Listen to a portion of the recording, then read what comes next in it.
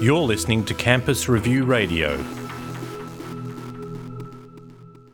So the budget, what do you think of it? Oh, well, it's clearly a pre-election budget. There was certainly nothing significant in the budget for the education sector, or more particularly the tertiary education sector. There was certainly a couple of announcements, but nothing of any significance. The government also announced their sort of revised Work for the Adult program. Is that relevant to you guys at all? Yeah, look, I think the Youth Path program, the Jobs Path program, is certainly a valuable initiative. You know, there is a growing level of youth unemployment across the country, so the pathway to jobs has to be through skills, and that program has a few different stages to it. Both a skills or job preparation component, that's important. The notion of internship, so real work experience, that's very relevant. So look, whilst we were disappointed in some of the cuts to other skills programs, the fact that it was reinvested in this one is certainly a positive, and we see that yes, certainly the industry can get behind that. What were some of the cuts to the other skill programs? Yeah, it was predominantly in the industry skills funding. The industry skills fund was cut by around 247 million over the next 5 years. So that is a significant amount, but that amount of money was redirected into the youth program. The key really around skills is that we have a broad economy. We have an economy that we're hoping to diversify and reduce our reliance on key industries like manufacturing and mining. That's got to be about quality education. That's got to be about quality skills programs.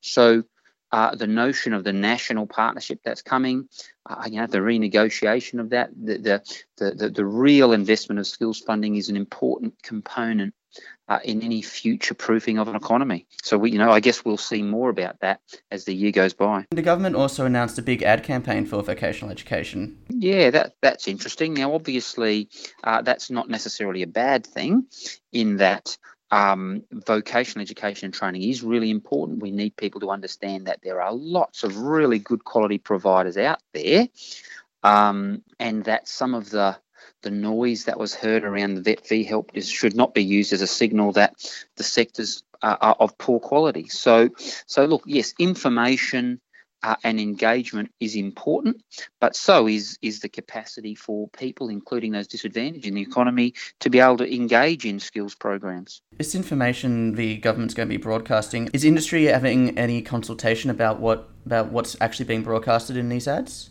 Certainly not yet. We've had no engagement with it, and I notice it's 10 million over 2 years, so it's a fair swag of money. What we would like is, we certainly wouldn't want it just to be generic. We'd want it to be very targeted on real jobs, real opportunities in the economy, and therefore try and help prospective students make choices that work for them. What proposals did the budget contain to sort of strengthen the regulatory powers of government when it comes to VET? Well, in terms of VET, they certainly continued their commitment to the Australian Skills Quality Agency, so the national regulator of ASQA. We do believe a national regulator is better than the previous state-based model. So ASQA, a commitment to ASQA has been continued rather than any additional funding.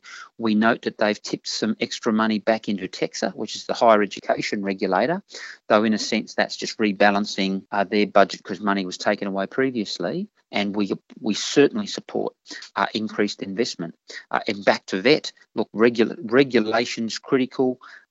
We want ASQA to continue a very engaged and high-profile role, so the funding that's been provided is important. But notwithstanding that, we also need the department to be focusing on their requirements around managing and monitoring contract performance. This budget didn't contain a national ombudsman as well, which you've been pushing for. We certainly have. We still think it's important. So I think the opportunity to prosecute those types of changes will be in response to the Minister's discussion paper on vet fee help reform. We will certainly be putting in a proposal, and it will cover off things like an ombudsman, things like how to regulate brokers and the like.